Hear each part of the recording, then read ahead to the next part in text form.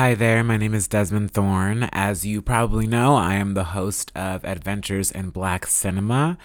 And we recorded a new episode this week that'll be out in about a month. And it features a wonderful, wonderful guest, a incredible friend of mine named Tessa Claire Hirsch, who is an actor and who honestly does everything and is just a wonderful person to have in my life and everyone's life who she's in. And before we got into the movie discussion, we had a discussion about Breonna Taylor and everything that's going on in the country right now, and honestly has been going on for quite some time. And since that episode won't be out for about a month, I wanted to put out this little 15-minute discussion that we had about everything that's happening separately and earlier, because I found it to be a very wonderful experience to be able to have a conversation with another Black person about everything. And it was very healing in some ways as well. So I hope it is also helpful for y'all.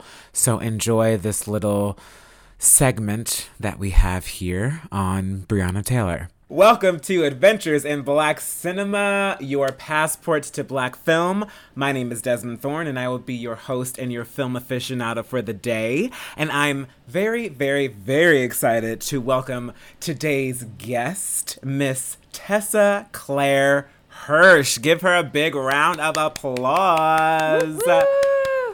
Thank you. Thank you for privately in your own little homes putting your hands together and applauding me. Yes. I was going to say Tessa Claire Hirsch is in the house. She's not in my house. We are in our respective houses in this time of quarantine. So before we get into more of the show, I do want to talk about, even though this episode will come out a month from now, I think it is always extremely relevant to talk about, what's happening to Black people in America. I mean, this is what this whole show is about in so many ways.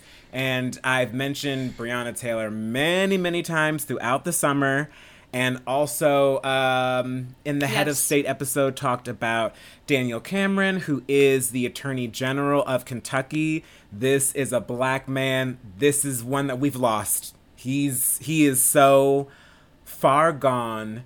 And it reminds us that, like, the Black experience in terms of all this grief when we lose people, when people get murdered by the police or white people or just anybody, there's like a twofold grief. There's the grief of the actual event after it happens, and there's the grief after these fucking court rulings and these grand juries and these acquittals. It is the definition of injustice. It's grief upon grief upon grief. And it's really interesting. I was talking to someone earlier today that, like, actually some people may have had some people may be lucky enough to have gotten to experience what I would call clean grief, where the grief and sadness of loss is just what you're experiencing, but it doesn't feel unjust.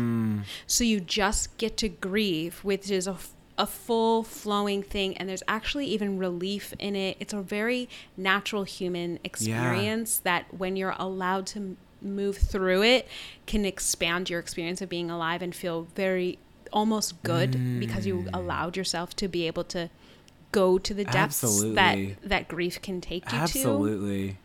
But the problem is when something feels unjust and then we twist in injustice and anger and old grief that hasn't been processed yet, all twisted in, it's not a smooth experience. We're robbed of the experience of grief because it's stuck in us because of the injustice and the anger and the old pain and the PTSD and the fear that it brings up for the current moment and the anticipated fear of the future. So we don't just get to be present with the act of sadness. That is so true.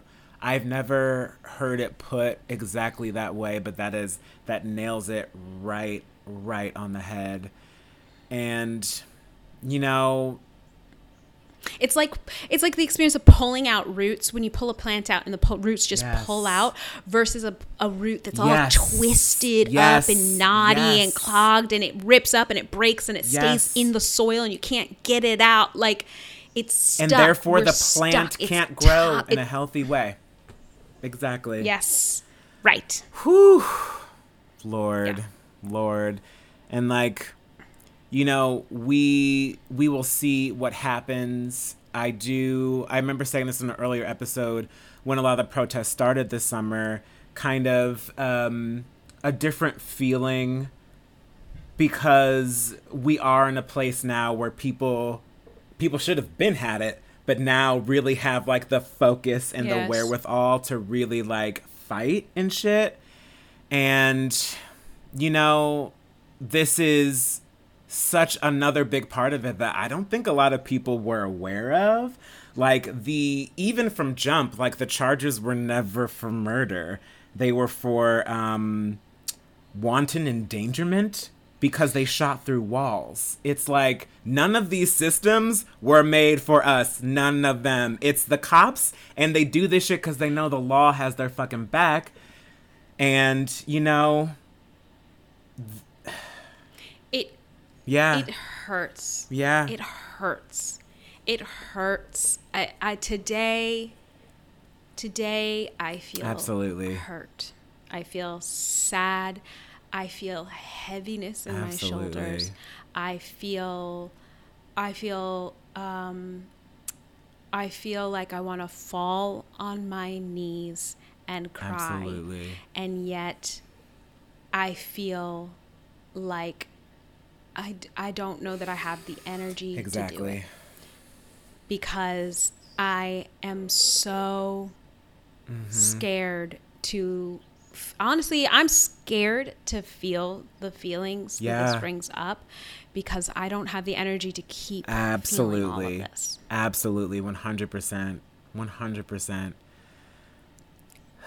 It's overwhelmed. It's too much, and it makes me not, like, every step of what you just said. Like, there's so many moments, like the audacity of the crime that happened, this murder, the audacity of that. Honestly, it starts before that, right? Because there was a harassment, disrespect, profiling thing happening before she was murdered, and then she was murdered. And then, which already, this is atrocious. She was murdered, and she was an EMT in the middle of a pandemic, while we're all standing outside in the evenings, clapping our hands and putting our pans and pots together to cheer on the first responders. And the whole world, we feel this magical sense of appreciation, where they're doing it in Italy, they're doing it in Germany, they're doing it in New York, they're doing it in LA. We're out there applauding and clapping and cheering on. And then the exact same time of the heightened appreciation for the work that Breonna was doing as an EMT, she is murdered. And that in her home, where we are all in quarantine, looking for safety, and we've been told by the government that the home is the place we're supposed to be, and the safe place. And as Black people, the home is the place that we have been trained by our family and our life experiences, that at least here I am safe. At least here I can get a full experience of being a human being and not have to meet other people's expectations of their racial expectations and prejudices and limitations of me. At least here in my home. And that's where she is murdered by the police. That is already too much. Already. You're so right. Mira. But I don't have time to grieve that because she's already on top. She's already in. I have to put her face in my Instagram grid next to a bunch of other faces. I don't want to list names of the many unjust murders. I don't want to list them because it's a person. I don't want to be a name in a list of things. I don't want to be, I understand the value of it, and I appreciate all of the activists who are creating this movement and creating the hashtags and creating it. I get what we're doing, but also then it's just then it turns into this wall of like of black names, one more in a list, and I don't get to personally grieve this one incident that was atrocious. Absolutely. And then we enter into the legal system and we have the PTSD of all that we already know about the legal system from personal experiences of our own lives and the other worlds out there. And and then we have the extra agony, and it does hurt more that there's a black man involved in being so unjust. It hurts me more. Watching him speak is just, I can't. It's terrible. It hurts me more because I have this, especially in this time when there's so much more uniting of blackness and so much more pride in blackness and so much more protection of blackness. We're all nodding at each other and winking and smiling and being like, we're here together. I got you. We're all calling each other and being like, you okay? You okay? Like,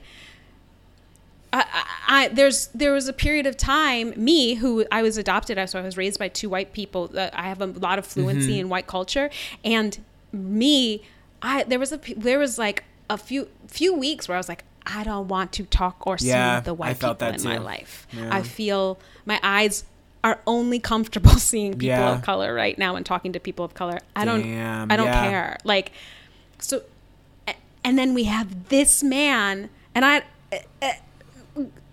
being leading the injustice. Literally leading the injustice. And that in itself. And that in itself is a grief that I don't get to grieve because I have all of these old griefs in queue waiting for me to process. Exactly.